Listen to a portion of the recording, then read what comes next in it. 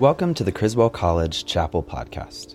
Through each semester, the entire campus gathers for worship through song and a biblical, challenging, and encouraging message. Speakers include pastors, professors, and local business and nonprofit leaders. At Criswell, we believe spiritual life is vital for everyone, and that is why Criswell's goal in chapel services is to emphasize loving the Lord with all our heart, all our mind, and all our strength. We make leaders who are ambassadors, cultivators, peacemakers, problem solvers, and professionals. While chapel services are tailored to students, we are encouraged by all our guest speakers by knowing that the practicality of what is being spoken is for everyone. To learn more about Criswell College, visit criswell.edu. Thank you for joining us. Today we will be hearing from Dr. Ellis Orozco. Dr. Orozco joined First Baptist Church of Richardson in 2009. Born and raised in Houston, Dr. Orozco graduated from Texas A&M in engineering, holds a Master of Divinity from Southwestern Baptist Theological Seminary, and a Doctorate from Truett Theological Seminary. In addition to his pastoral work, Dr. Orozco has preached at events across the country and served on mission trips around the world. Without further ado, Dr. Ellis Orozco. Man, thanks. So good to be here. Good to see you. This is actually my favorite thing to do. I mean, not so much the preaching, but the just getting to hang out and talk about Jesus, about God, and about His church. So to start that, so it's an honor. Thank you, Dr. Creamer, for the invitation. It's an honor, and I'm just really excited about spending time with you guys. But I want to begin by reading from God's Word, Matthew chapter 5, verse 14. It's a very familiar passage. Most of you probably have it memorized. And you'll recognize it coming from one of Jesus' most famous teachings, what has come to be known as the Sermon on the Mount, Matthew chapter 5, verse 14, where it says, Jesus turns to his disciples, and he says to his disciples, "You are the light of the world. A city built on a hill cannot be hidden." So I want us to unpack that a little bit. I want us to unpack what Jesus meant in the moment that he said it to the people he was talking to that particular day. What did he mean when he said, "You are the light of the world. A city built on a hill cannot be hidden"? Now, I want to begin by saying to you, I really understand that you are being educated and trained in Christian leadership in one of the finest schools in the land. But you're being educated and trained for Christian leadership at a critical and crucial time in the history of American Christianity. A time unlike any other, I believe, in the history of American Christianity in particular. And that I'm painfully aware of the leadership challenge that you'll be facing. And as one who has been doing this for 35 years now and has been a part of fashioning American Christianity for the first 35 years, I want to apologize for what I'm handing you. But you are the next generation, so I'm aware of that. You are preparing yourself, as I did some 35 years ago, to make a difference in the kingdom of God, to be a herald of the gospel of Jesus Christ, and to be a conduit of God's love. I did that too.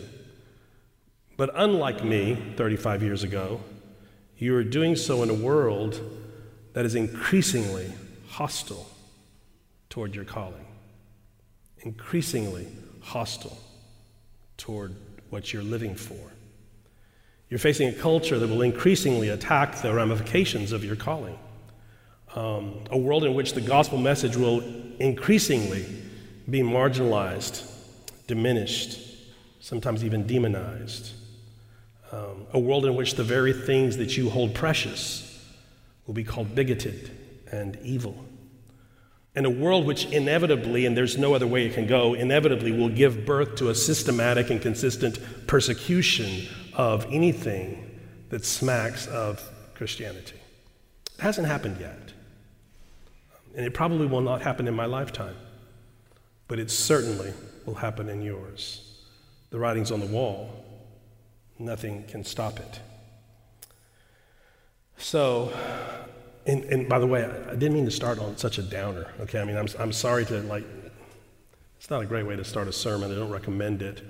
So I didn't want to start, I didn't want to be a bearer of bad news, but I felt that it was imperative, essential for you to understand the power of Jesus' words in Matthew chapter 5, verse 14, that before you could understand and feel the power of those words, you had to understand with a sober reality the bad news first. We're going to get to the good news. I promise you I am going to get to the scripture text. One of my pet peeves is when a preacher stands in the pulpit, announces the text, reads the text, and then starts talking and never talks about the text he read, right? I will get to it, I promise you. But I think before you can get to the good news, you have to really have a sobering reality and understanding of the bad news. In fact, a number of years ago, I came under a strong conviction that any pastor or Christian leader who is not preparing his church, who is not preparing his flock, who is not preparing any pastor or Christian leader who's not preparing his or her, the people of God, right? If you're not preparing the people of God for persecution, he's not doing his job. I think it's absolutely imperative for Christian leaders today to begin preparing the flock, to begin preparing Christian people for that persecution that is inevitably going to come. And so maybe we can talk a little bit more about that later. But the basis of that conviction for me was born out of my love for the church. It was born out of what I consider to be the centrality of the church in God's plan to save the world. Now, you probably know that it has become fashionable. I know this because I'm on TikTok. So it has become fashionable for an entire generation to deconstruct their faith. And inevitably, one of the first casualties of that deconstruction is the church. It's the church. And I get it. I get it. The church, historically as an institution, has in some ways a horrific track record as an institution. And so I can understand and even sympathize with those who might want to jettison her. Right? Even maybe some of you in here. I get it. The problem with that, however, is that the church is, whether you like it or not, whether you believe it or not, it is central to God's plan. The church is the body of Christ. There is no other body. The church is the bride of Christ. There is no other bride. The church is was given birth by God to become the conduit of God's grace, to propagate the gospel message. That is part of God's plan, and the church is the conduit for that. There is no other conduit. There is no other plan. God does not have a plan B. God doesn't need a plan B. He has the church. It is the plan, right? And so the church is it. With all of her frailties, with all of her fractures, with all of her failures, with all of her blemishes, it is still the church. And so you are preparing yourself to be leaders of the church, because apart from the church, apart from the body of Christ, you are impotent. It is the church, the true people of God. And you are doing so in what I believe will be, in the history of Christianity, unprecedented times. So, let's talk about the church. Let's get to the good news. Anne Lamott, in one of her books, tells the story of a little girl who got mad at her mother, and so she decided she was going to run away. She's like 5 years old, right? She's going to run away from home, so she collects a few things, and she starts to walk down the sidewalk, and she walks far enough to where she kind of gets disoriented and loses her way, and now she's lost. She doesn't know how to get back home. And so she does what any 5-year-old would do in that situation. She starts to cry. But fortunately, a police officer in his patrol car is driving by in his car, and he stops, and he gets off, and he tries to help her, but she is so distraught, she is so upset that she cannot remember her last name, she cannot remember her phone number, she cannot remember her address, she can't remember anything. And so he puts her in the backseat of his patrol car, thinking that she couldn't have gone very far, right? So he starts to drive in concentric circles around the neighborhood, ever increasing concentric circles, hoping that she maybe will see her house or some familiar landmark that will, right, help her get home. And as they round one corner, she points out the window and she screams, "Over there, that steeple over there, that's my church. I can always find my way home from there. If we can just make it there, everything will be all right." Is that true? Is that true about the church? If I can just make it there, everything will be all right. Jesus, in his most famous sermon, the Sermon on the Mount, commissions his disciples to live out the basic principles of what will become known as the Christ life. What Jesus is doing in the Sermon on the Mount is that he is giving them his rabbinical halacha. The halacha was the rabbi's specific way of life, their specific way to Jesus, to God, and Jesus had his, and it was him. He said, I am the way, the truth, and the life. But he's delivering to them the Christ life, and that's what you get in the Sermon on the Mount. That's why it is so important. He's giving them his unique and specific way of life. But before he does that, he wants them to know something about themselves. He wants them to know something about their collective identity. So the scripture that we read, Matthew chapter 5, verse 14, is actually the end of the introduction to the sermon. In the sermon, he's going to give them the Christ way, but in the introduction, he does two things, and there are two parts to the introduction. The first part, he describes what the disciple looks like, right? It's what we've come to know as the Beatitudes, right? The Beatitudes, it comes from the Latin word beatitudo. It comes actually from the Latin Vulgate translation of the Bible, beatitudo. In the Greek, it's makareo, and sometimes they're called macarisms, Beatitudes, macarisms from makareo. And the makareo in the Greek means blessed, but it means so much more than that. I mean, there's no English word that really translates to it, right? Blessed, makareo. And so he's describing the individual disciple who is blessed because he is following God. But the second part of the introduction, it shifts in verse 12 to talking about the church, the disciples collectively, what they look like collectively, right? He begins to describe the church. In the first part of the introduction, Jesus is describing the individual disciple. In the second part, the disciple in community. In verse 10, he says, blessed are you when men persecute you. Right? That's verses 10 and 11. Blessed are you, and the you in that is second person singular. Blessed are you, first person singular. But then there's a shift from verse 11 to verse 12, where he says you, plural. Second person plural. You are the salt of the earth. You, plural, are the light of the world. He's shifted, you understand. Now in the English, there's no way to, it's just you, unless of course you're from the South. Right? Yeah, there you go. We distinguish, right? We say y'all, right? And if Jesus had been a Southerner, which to some people's dismay, he wasn't. But if he had been a Southerner, he would have said here, y'all are the salt of the earth, right? Y'all are the light of the world.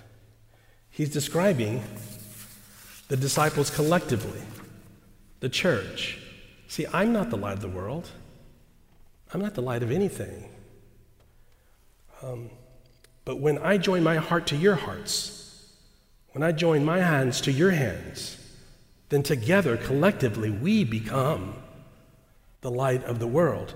The one who said, Jesus, the one who said, I am the light of the world, now turns to his disciples collectively and says, you also, together, collectively, you are the light of the world. And that's because the relationship is the core of everything that Jesus does. That's because God is incarnational, so that whatever goodness, whatever grace, whatever light is to be found in us, it is only there to the degree that Christ is in us. Here is the light of the world. Christ in us, loving other people. That's the light. And he says, it's like a city set on a hill. You can't hide it. You can't hide a city. How do you hide a city? They don't make a sofa cover big enough to hide a city, right? You can't hide a city. Everyone can see it. People see it, the city lights from afar, and their heart burns within them, and they think, if I can just make it there, everything will be all right. See, the city. Look, I grew up in the concrete jungles of Houston, and so I understand the city, and growing up, the city was a scary place to me. Actually, I grew up on the outskirts of Houston in a place called Pasadena, and on a clear night, you could see the soft glow of the city lights, and it was always kind of scary. The city, the big city, it was a scary place. It was a dangerous place, right? But not so in the first century. Actually, quite the opposite. In the first century, the walled cities like Jericho and Jerusalem, right, they were actually the safe place. They were the safe havens. They would build walls around the city to keep danger out, right? It was inside the city walls where you found security, safety, comfort, right? It was in the first century the out countryside, the open countryside, that was the place of danger. It was the place people avoided, right? It was a place you didn't want to go. And especially the hill country of Judah leading up to Jerusalem, the hills that rose around the roads. The thieves would hide in those hills, and they would pounce on people and beat them up and steal from them. It was those open country roads where evil lurked. Have you ever been lost out in the open country? You're from Texas, right? Have you ever been lost out in the open country on a moonless night? So dark you put your hand in front of you, you can't see it, and you're lost. And then out in the distance you see a flickering light. And you think to yourself, if I can just make it there, right? If I can just get there, maybe everything will be all right. That was the city in Jesus' day. The city is this safe place. We all need that. We all need that city. We need that safe place. We all need that light. The place that no matter how long you've been gone, no matter how far away you've gone, no matter how low you've sunk, no matter what bad thing you've done, that place where you can always come back to, and you always are welcome, and you are always loved, and you are always safe, and you are always home. We all need that safe place. Jesus told a story about a man who was on the way to the city. He was on his way to Jericho when a band of thieves jumped out of nowhere, and they beat him up, and they left him on the side of the road for dead. The midday sun would soon finish him off. And several people walked by and didn't help him. But then one man walked by, a Samaritan, a half-breed, a spiritual mongrel. He walked by, and he stopped, and he helped the man. And he picked the man up and put him on his donkey, and he took him into the city, to an inn, right? And he gave him some of his clothes to wear, and he washed him up, and he bandaged him up, and he helped him to heal. And then he went to the innkeeper, and he said to the innkeeper, look, I'm leaving this man here. Here's some money. This should be enough money for you to take care of him. And if it's not, when I get back, I'll give you more. I'll give you more money to take care of him. Right? You remember that story? Jimmy Allen, in a 1973 chapel sermon at Southwestern Seminary, where I graduated from my master's degree, he preached a sermon entitled The Society of Innkeepers.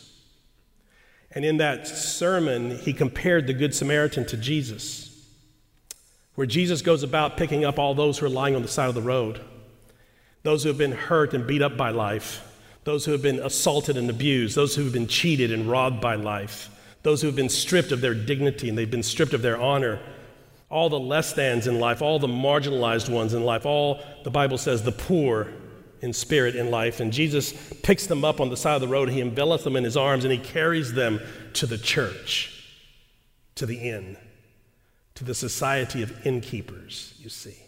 And he says to the church, here's this one, you take care of him.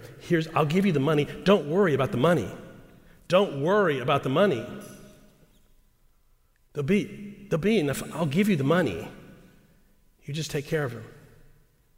And then he goes out and he picks up another and another and another, and he brings them to us, to the church, so they can find healing, so they can find a safe place, so that they can find love.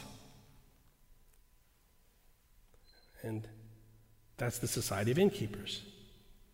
The one for whom there was no room at the inn, right, comes to a lost and bleeding world, and he brings them in his arms, and he brings them to the doorstep of the church.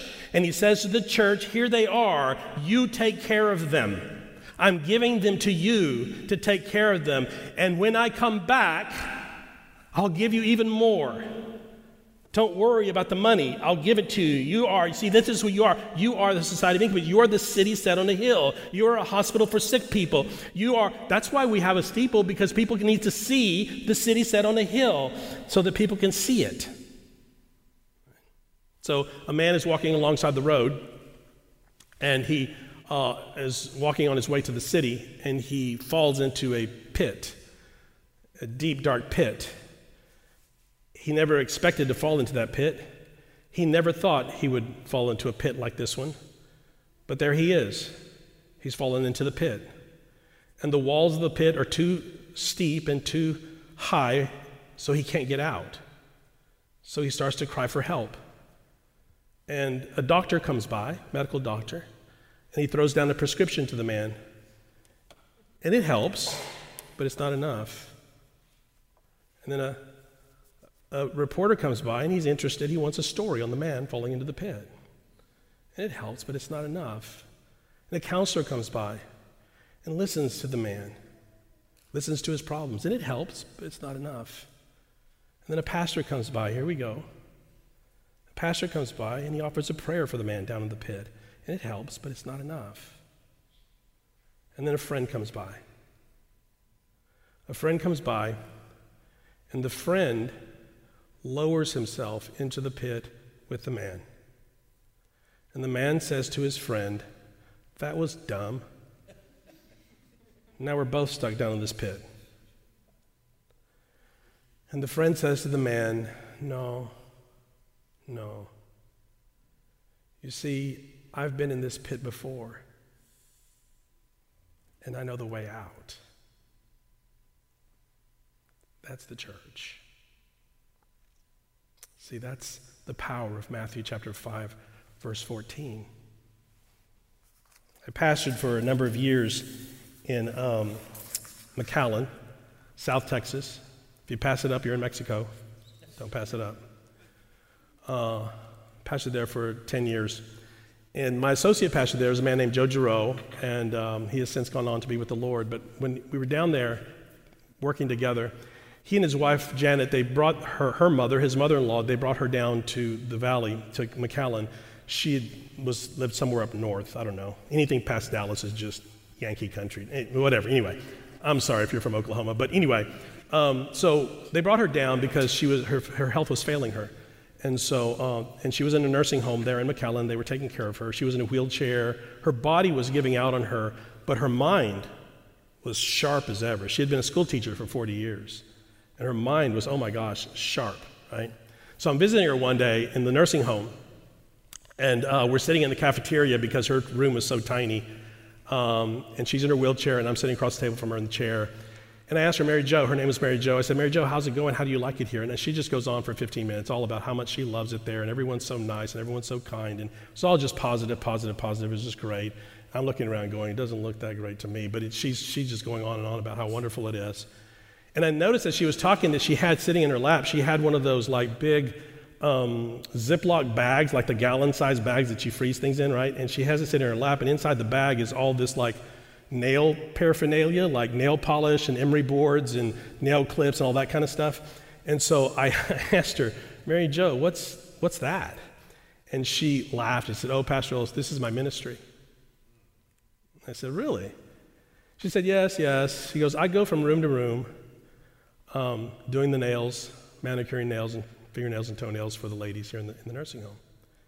She said, at first I don't think they knew what to think of me. They didn't understand McAllen is like 98% Hispanic, okay? So, and this lady is like as white as white. Sorry, white people, I'm sorry, but she's like, right, white. And half these people have never seen a white person, right? So she said, I don't know they didn't know what to think of me. I think they were scared of me at first. She said, but now I have so many requests, I have to make appointments. I thought, oh, that's awesome. And she said to me, she pointed her finger at me like in her school teacher right thing. She pointed her finger at me and said, Pastor Ellis, not keeping up your appearances is the first step to depression. I said, yes, Mary Jo, that's right. That's true. She got this wistful look on her face and she said, when I first got here, most of the ladies would stay in their pajamas and robes all day long. But now, most of them insist on putting on a dress. And I looked around the room and I hadn't noticed, but she was right. Most of the men were wearing pajamas and robes, and most of the women had on brightly colored dresses. Wow.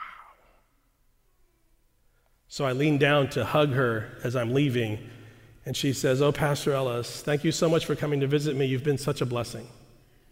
And I said, no, Mary Jo, thank you. Thank you for blessing me. Thank you for being the church in a wheelchair. Thank you for being the light of the world in this place. Thank you for being the city set on a hill. You see, this is what you're preparing for.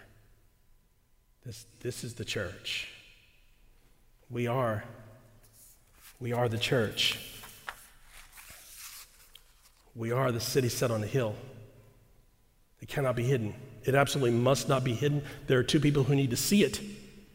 They stand down in the deep, dark pits of life, and they look up and they see her bright light shining, and their hearts burn within them. I promise you, even the harshest, most radical cynic, their hearts burn within them because they know they're missing something. They know they need light. And so they're standing down in the deep, dark pits of life, and they're looking up, and they see her light shining, and their hearts burn within them. Something inside of them is telling them, if I can just make it there, everything will be all right. Is that true?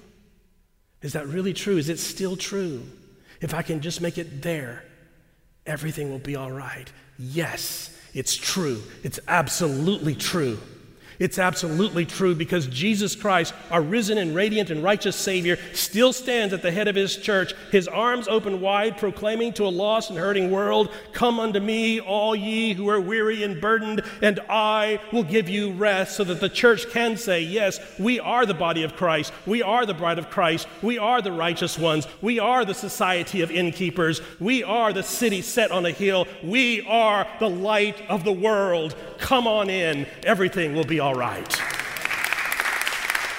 yeah, it's good. That's what you're preparing for. To be that.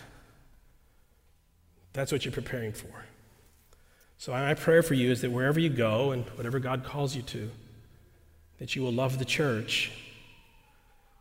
That is the church who's prepared to be a society of innkeepers. That church. That you will always love that church that's ready to be a hospital for sick people. That church. That's the church. You can jettison the rest. But the church that is ready to say, we want to be a safe place. A safe place for people to find themselves, to find God and to find Jesus and to find their own hearts. So that's my prayer for you. And then I want to do something that I like always want to do, and I'm going to end with this. But I want to bless you. I had a seminary professor, my preaching professor in seminary would say to us, you're going to preach every 7 days. And it comes every 7 days. It's like, it's coming, right? And you better stand up there and you better say something. And it better be good. Right? That's hard, every 7 days. So he would say to us, like, if your sermon bombed, like it was just if your sermon bombed, at the very end, at least bless the people, right? So if they get nothing else, at least bless them, right? So I hope my sermon didn't bomb, but just in case, no, you're preparing for unprecedented times in American Christianity.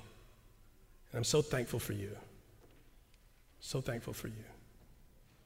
So let me bless you in the words of the ancient prophet as he would hold his hands over Israel and he would bless them with these words. May the Lord bless you and keep you. May the Lord make his face to shine upon you and be gracious to you. May the Lord turn his countenance towards you and give you peace. God bless you. Thank you once again for listening to the Criswell Chapel podcast. Please make sure to visit criswell.edu to learn more about Criswell College. We hope that you will join us again soon. God bless you.